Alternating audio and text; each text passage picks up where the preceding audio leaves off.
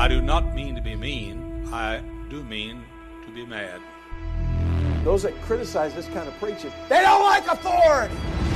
If you ain't got the King James, you ain't got, hey, if you don't have a King James, you don't have a Bible. And he'd be surprised. Son, don't go to sleep while I'm talking. Hey, don't you lay your head back. I'm important. I'm somebody. I love you. You know I love you. Have I convinced you I love you? Yeah. You better nod your head. Yes. All right. Come on. Put it right there. All right. You stay awake and you listen to me. I still believe it'd be a cold day in hell before I get my challenge from a woman. I'm a preacher.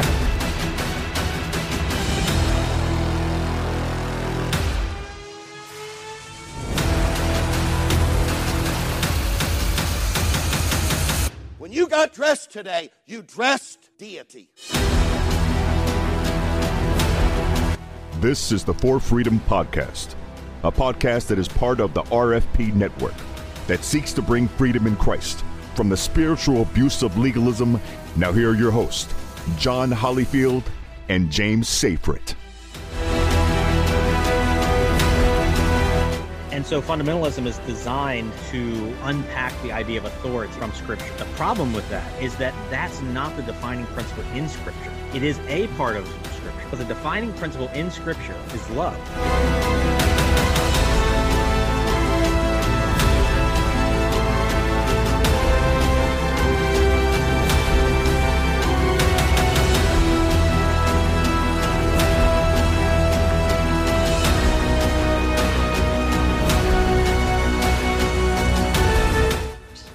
I'm not saying that all men who sit under that teaching will become abusive, but what I'm saying is the ones who are abusive will be drawn to that sort of teaching.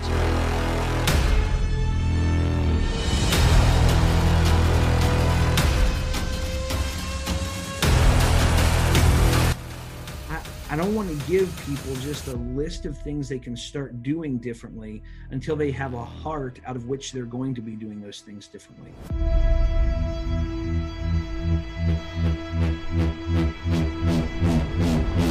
But I think bitterness is different from hurt. I would say that hurt or even abuse does not have to result in bitterness.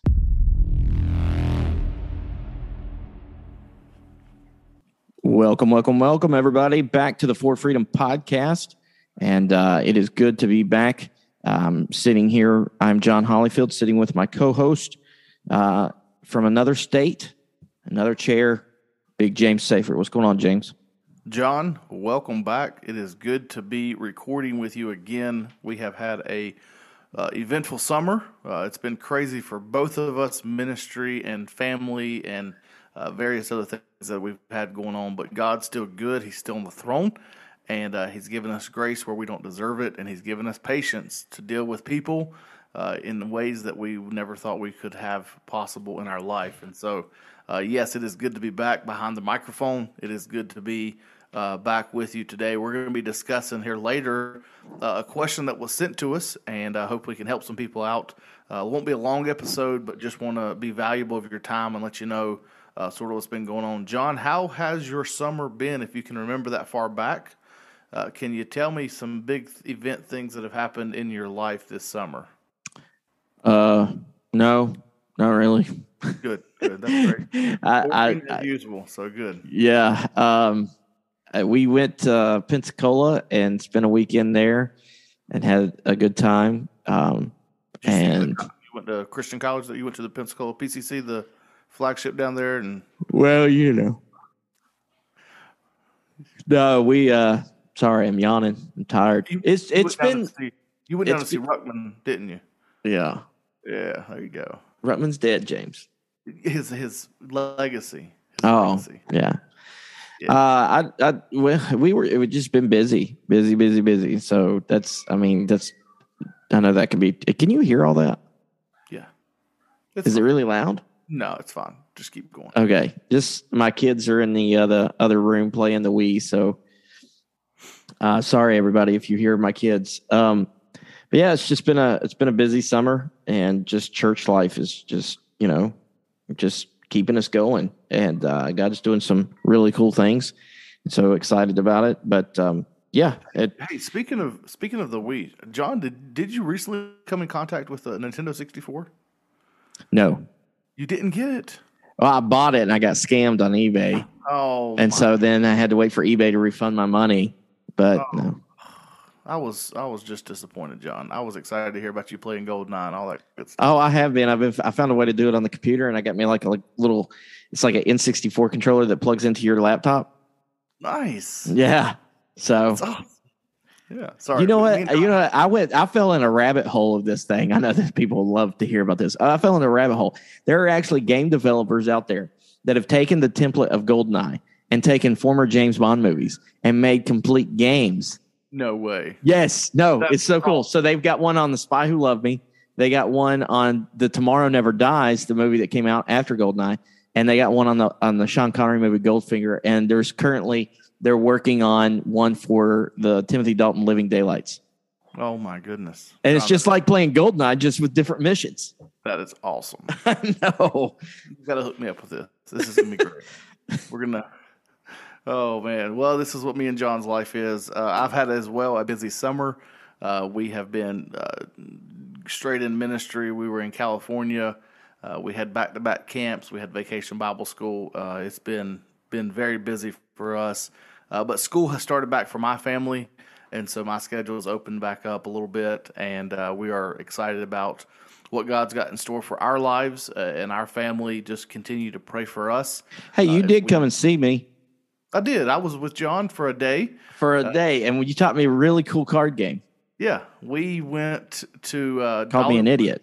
Yeah, we went to Dollywood for my son's birthday, and then I said, Allie, it was actually on my son's birthday, and I gave him a choice. I said, Brody, do you want to stay in Dollywood for another day, or do you want to go see Uncle John on your birthday? And his choice was he wanted to go see Uncle John on his birthday. And so we drove an extra couple hours, went to a Buc-ee's. Some of you guys saw that on the RFP fan page. And then spent the night with John and his family and my family. And then we had a great time there. So, yeah, it was good. It was a good time. And glad to be home and glad to get back into routine. I'm a routine guy. I do not like my routine messed up. So, John, we've got some great things coming up for this next season of the podcast. It has been a great break. Just a couple of weeks ago, we were able to fill in for the RFP, the main guys podcast. Us and the Young Baptist partnered together and did a phenomenal episode, probably the best episode that's ever been recorded in the history of podcast episodes. Yeah, don't you love how after we do that, they do an interview with John Cooper? Man, that was just I think they did that just on purpose because they knew we were going to. That was a punch to the gut, youth and culture. Yeah, it was. Hey, but go over there and listen to that. And just so you can know, we have lined up the youth and culture. We've lined up Growing Grace, and we've lined up Beers and Bibles for a wonderful crossover event. 3 different episodes that we're going to be doing. We're going to continue that crossover series that we did and have those guys and girls on. And that's going to all lead up to, John, what big event's coming up in November? Thanksgiving, the time where we get to eat and celebrate our gluttony. And that is what we are looking forward to. No, for the sake of the gospel conference with the RFP family and the RFP network is going to be there. And so this is going to be the first ever conference with the Recovering Fundamentalist podcast. And so we're looking forward to it. It's going to be a Thursday evening, Friday, and then Saturday morning.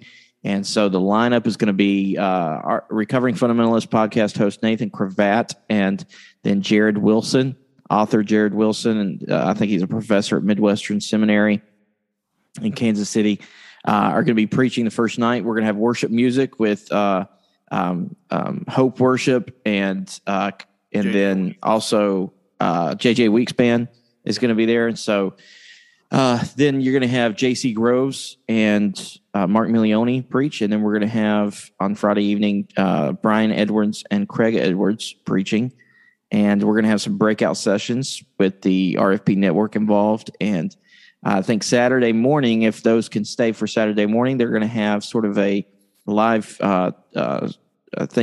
event with Stephen Boyce, Dr. Stephen Boyce and Jonathan Beasley. And I don't know. I've sort of they did that episode on the RFP, and I downloaded Stephen Boyce's podcast Facts, and I've been listening to that stuff. One of my things that I just absolutely love to just side hobbies is canonicity of Scripture, and so I really enjoy listening to his stuff on that. But so it's $50. We want you to register. You go to rfp.org. And you can find the registration from that page. It's $50. $50 for the registration. You come and worship with us, have a good time, and I know you're going to be edified and lifted up there. Yeah, and when we say conference, a lot of times we get this mysticism that we're going to come and it's going to be like a meetup feel. We're going to be there. We're going to hang out. We're all going to be together. What we want to do is we want to bring our recording equipment, and we're going to try to record some of you guys. Some of your stories. We really enjoyed doing that in Missouri, and so we hope we can get a couple of good interviews lined up while we're there during some lunch or dinner sessions, and so it's going to be a great time. Hopefully you'll come join us for that, and I'm looking forward to spending a couple of days with John, spending a couple of days with the network, and enjoying that time there. We have changed some of the roles here on the podcast coming up. John, with his business of pastoring and family, and John's bivocational, so he's not full-time at the church, and so his time with counseling has gotten away from him. So what we're going to be doing is we're flipping roles, and I am going to begin doing all of the behind-the-scenes legwork, lining up interviews, going through the show notes, editing and producing the episodes, and John is going to be my co-host. No, I'm still going to be the co-host. John's the brainchild of all this, but we are going to reverse this a little bit. So in doing that, like I said earlier, we've lined up the crossover episodes. We are lining up for next week for our next recording. We're going to be recording with Jonathan Smith out of Faith Lafayette Biblical Counseling Coalition up there, and we're doing an interview with him called "Are You Hooked?" and hooked on social media and how to become unhooked from social media. And so it's going to be a great episode. We hope you'll tune into that. And he's doing some great stuff with NASA and other things. We're going to be talking through some topics of worry, anxiety, fear, just some basic counseling stuff. And we've got some other interviews that we're looking at with possibly, I'm not going to mention their names because we haven't confirm them, but we do have some of those guys that we're working on trying to get them lined up. But today, John, we were presented a question, and we do love your response. We love your feedback, and so we're going to jump right into it today. One of the last episodes we did before we took our break was on biblical counseling, like what is biblical counseling, and sort of breaking some of those things down. And so we had somebody did send something pushback. I got permission from them to sort of talk about this.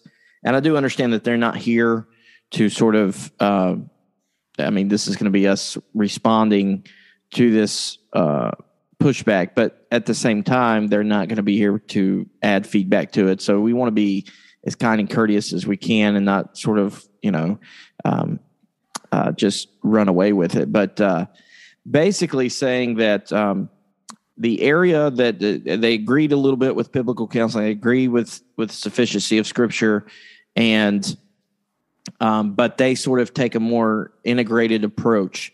And he said the area that they would push back on what we said is in the way that we express the sufficiency of Scripture.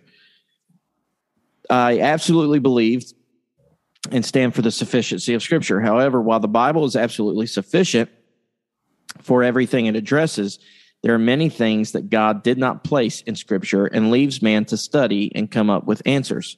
For example, sufficiency of Scripture doesn't mean that you can read the Bible to become a cardiac surgeon or a computer engineer. And I would view the human brain in the same way. There are many areas where the Bible simply doesn't give the answer to many psychological problems or phenomena. For those, a good study of psychology is necessary to provide many aspects of counseling that are not in Scripture. Now, having said that, I absolutely appreciate anybody who studies and seeks to counsel people who need it. So, John, are you good? Are you good or not? I'm a pastor, and I often counsel people likely in the same way that you would from Scripture. However, understanding the human mind, its influences, health, and sociological factors and more integrated, hence the term, with revelation of Scripture, I believe can provide a more well-rounded counseling approach. Love to hear your thoughts. All right. So number one, I can tend to be a little bit excited, polemical, maybe in this area. So if I come across too strong, forgive me. I just do, because I'm very passionate about this subject. And there are certain aspects of what he said that I think maybe he misunderstood us a little bit, because we do believe in the belief of common grace, right? That God has given common grace to everybody to observe truth in his creation. We don't believe that doctors or surgeons that study medicine and study the body have to be believers. We don't believe that every scientist can make a true observation about creation but must be a believer. Therefore, when it comes to psychology, can unbelievers make true observations about the human condition? And the answer we would say would be yes.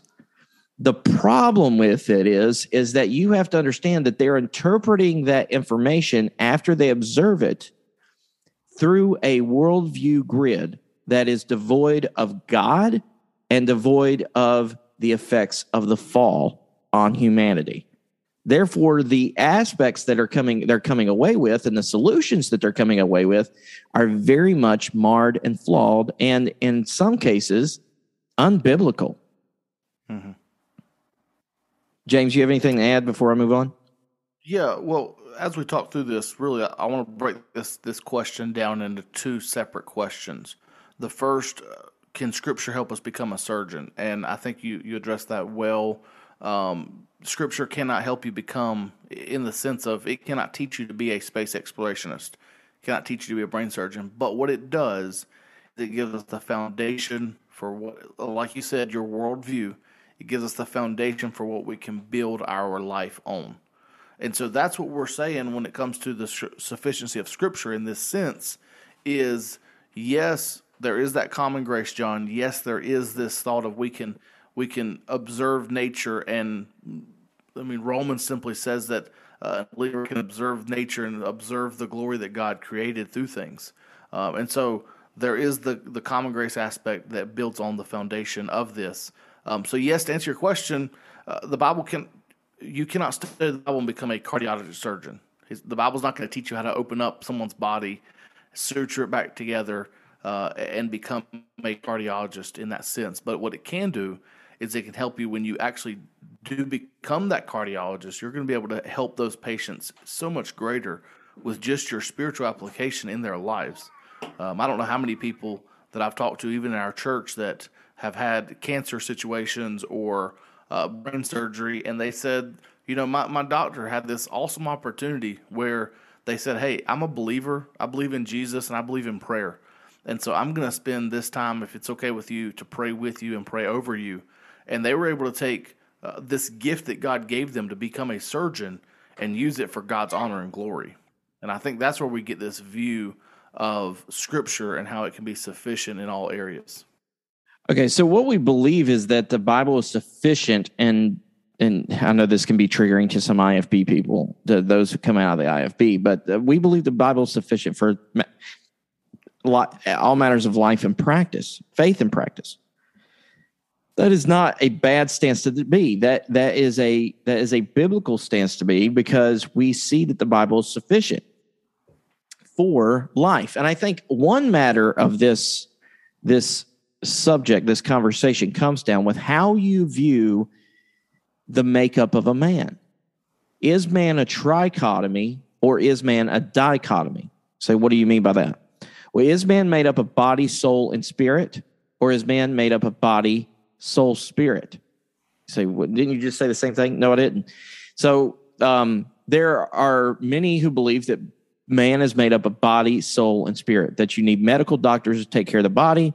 You need spiritual matters and people who are Christians and have care and discipleship to take care of the spirit, and that you need psychologists to take care of the soul. All right. I would disagree with that emphatically. Say that man is a dichotomy, and that means that man is a body and man is soul or spirit. Okay. Meaning soul or spirit.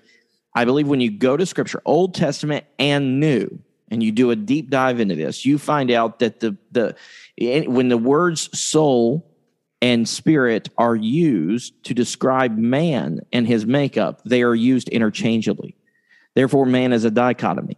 So we are given those with medical practice and medical knowledge to help with the body, but we're given God's word and the Holy Spirit to help with the soul or the spirit. Now, I don't have a problem in the world with psychology, James. I don't have a problem in the world with psychology. I think psychology should stay in their lane. Mm-hmm. I think psychology should be scientists who study the brain. However, they don't stay in their lane. They actually will take their observations and study the brain, and then they start to go out there and make interpretations of those and then try to say, do this and this. And that's where I have an issue with. That's where we butt heads, because I believe that we have the solutions for man. What is man and what is man's greatest need? I believe we have that. Now, when it comes to, I think there's also a misunderstanding. The culture as a whole has been so wholly accepting of this practice without any question or pushback. Mm-hmm. And I think the understanding, the common understanding of what we actually know about the human brain is so small, so small. It is, you think about the vastness of the ocean, right? The vastness of the ocean. You think about how much we have explored and studied and found out about the ocean. And whenever you realize how much ocean there is and how much we've actually been able to explore, it's like less than 10%. Yeah, it's minute. Yeah, very, very much so. And I think the same has been done with the brain. I think because of different things in our culture today, people think that we've got the brain figured out. It's not even close. Well, how many times John has, and we just recently had this in our county. We had a young lady. It was a teenager going into high school. She was going to her 9th grade year. It was the summer before last. She had a four-wheeler accident. She was on the back of it. It flipped over. She landed on her head, and it was touch and go for a long time. And I can remember one of the reports that the doctor said, we've seen this happen before. We know that she's going to survive. We just don't know how much her actual brain is going to come back to wholeness. Okay? They've observed it. They've seen it. They've studied it. But they cannot tell you how much this is going to come back because we don't understand how the brain operates and how the brain repairs itself. We know when we cut a piece of skin on our body how it's going to repair itself. We can observe it because it's physical. But the brain is something that we cannot observe in that sense. And I think that's what you're getting at. Well, the reason is because in order to study the brain, you have to take samples of it. You have to cut into it. But what we know is that whenever you do that, you're causing brain damage to the person. Yeah. So the only type of brain study and that's considered very inhumane, right? Yeah. So the only study that's been able to been done on that is postmortem. But that even right there is a big hindrance to that because we're able, there's no life going on in the brain of what's going on. Yeah. A huge misconception that is out there to give an example of what I'm talking about here. I could talk about the DSM. I could talk about this, but think about this, James. What is a theory? A theory is something that someone has wrote out they think is going to happen, but yet it's not proven to be exact. Exactly. A theory is something, an idea or concept that somebody comes up with that has not been proven. Now, there are two possible results for a theory, right? A theory could be proven true or a theory could be proven untrue. Mm-hmm. But until either of those happens, it's still a theory. Yeah. All right. Here's what happens so many times in our culture. A theory is placed out there. And because there's money to be made on a theory, I know you guys are going to be like, oh, he's gone into conspiracy theorist. He's gone fundamentalist. Listen to me, because I'm telling you the truth here. Because there's money to be made on a theory, it is presented to the culture as scientific fact. Mm-hmm. Case in point. Have you ever heard, James, of someone saying that there are many people who have chemical imbalances? Oh, yeah. Lots of times. Okay.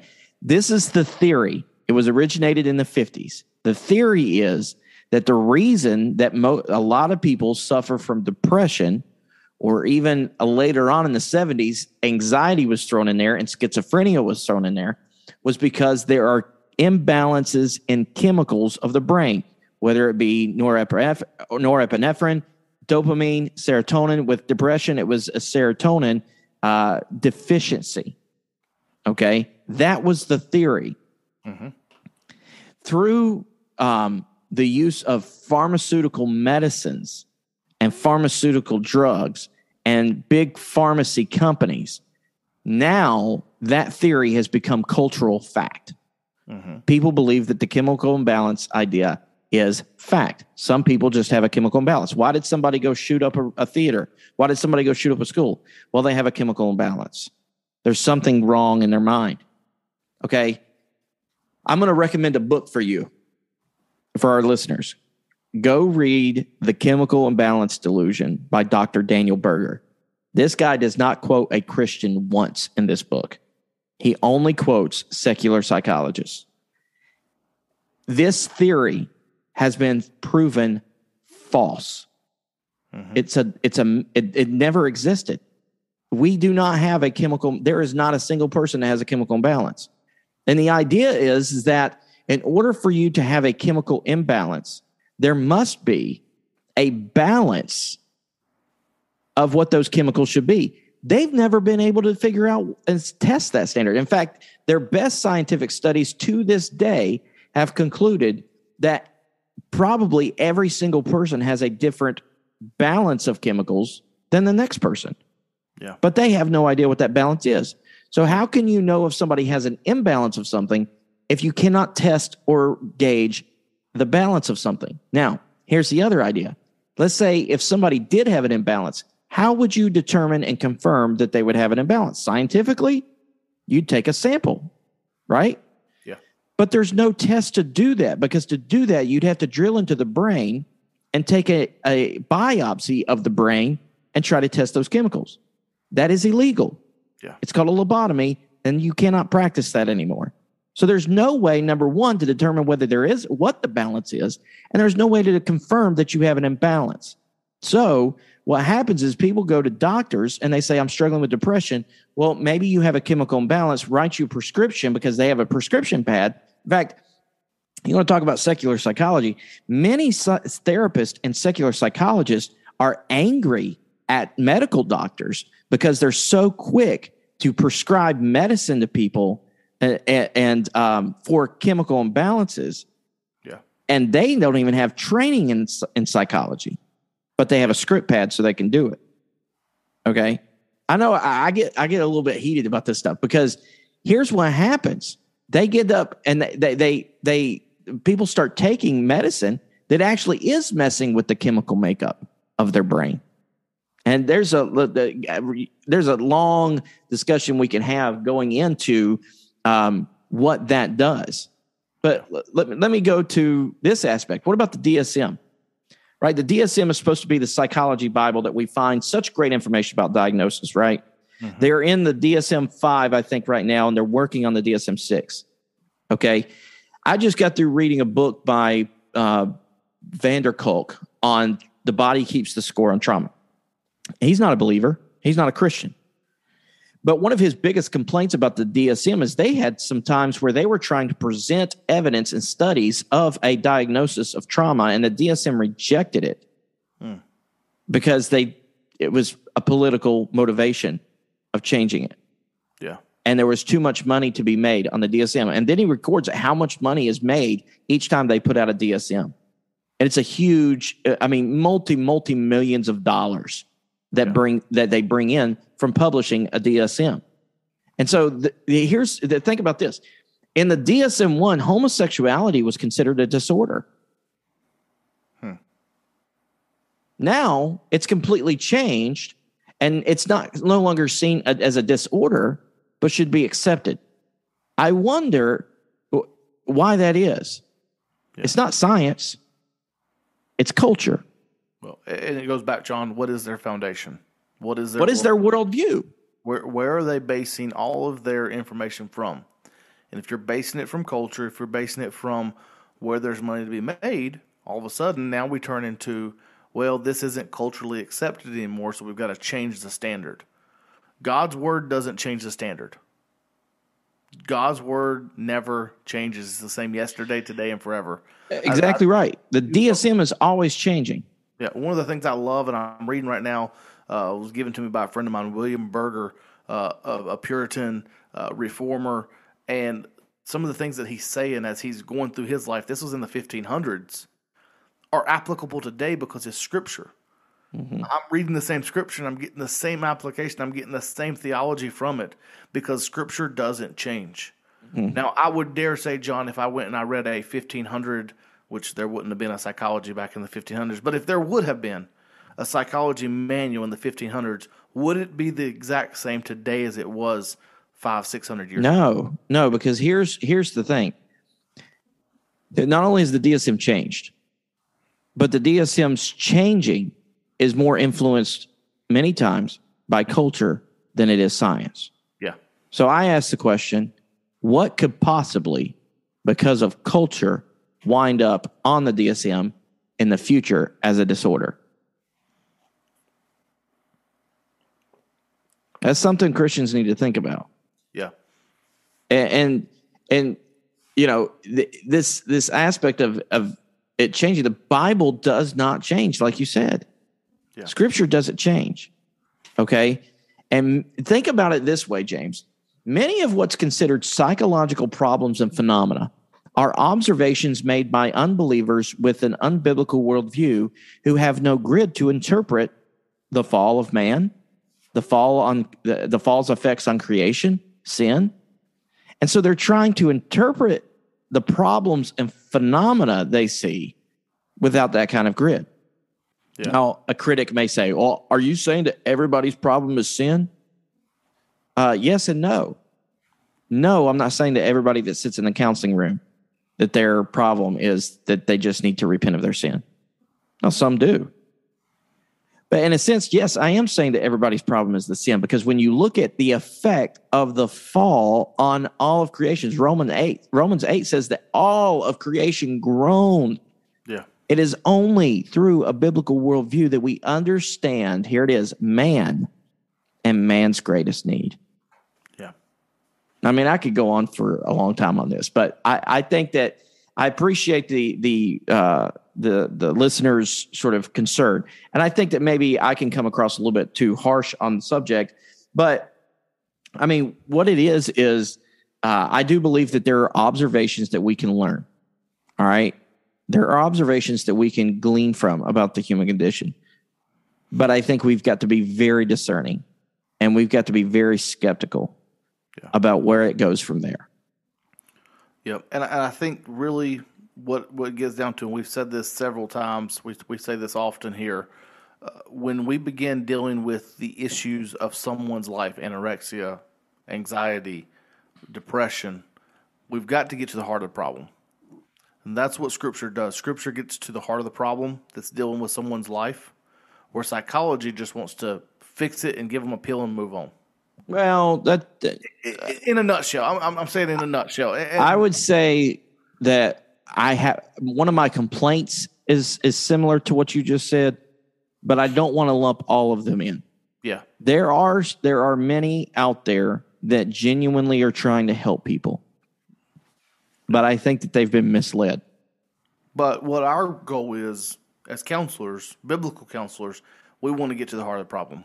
We want to use Scripture and say, okay, how did Jesus deal with this situation? How did Jesus get to the heart of this problem and solve it from that side of the view?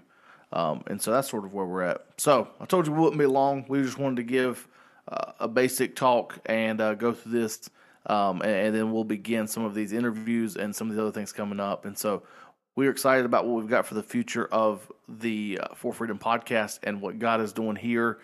If you have other comments, if you have other questions, if we've said something in the past that you want to question or push back on, we welcome that. We want you to ask those things. And so just may take us a while to get to the response. message John, message myself, and we'll get to it on all of our socials. And you can email us as well. You can go to our website, For Freedom Ministries, forfreedompodcast.com, and our emails are there. You can reach out to us in that way as well. And we would love to discuss some of these issues. And we're hoping we're going to get to a lot of them as we go through here in this next season of the podcast. And John, anything else from you? Nope. Okay. To God be the glory. That's right. To God, not the pastor, be the glory. Thanks for listening to the For Freedom Podcast. To find more content like this, please visit rfpnetwork.org to find more podcasts like this one, resources, and meetups to encourage you on your journey.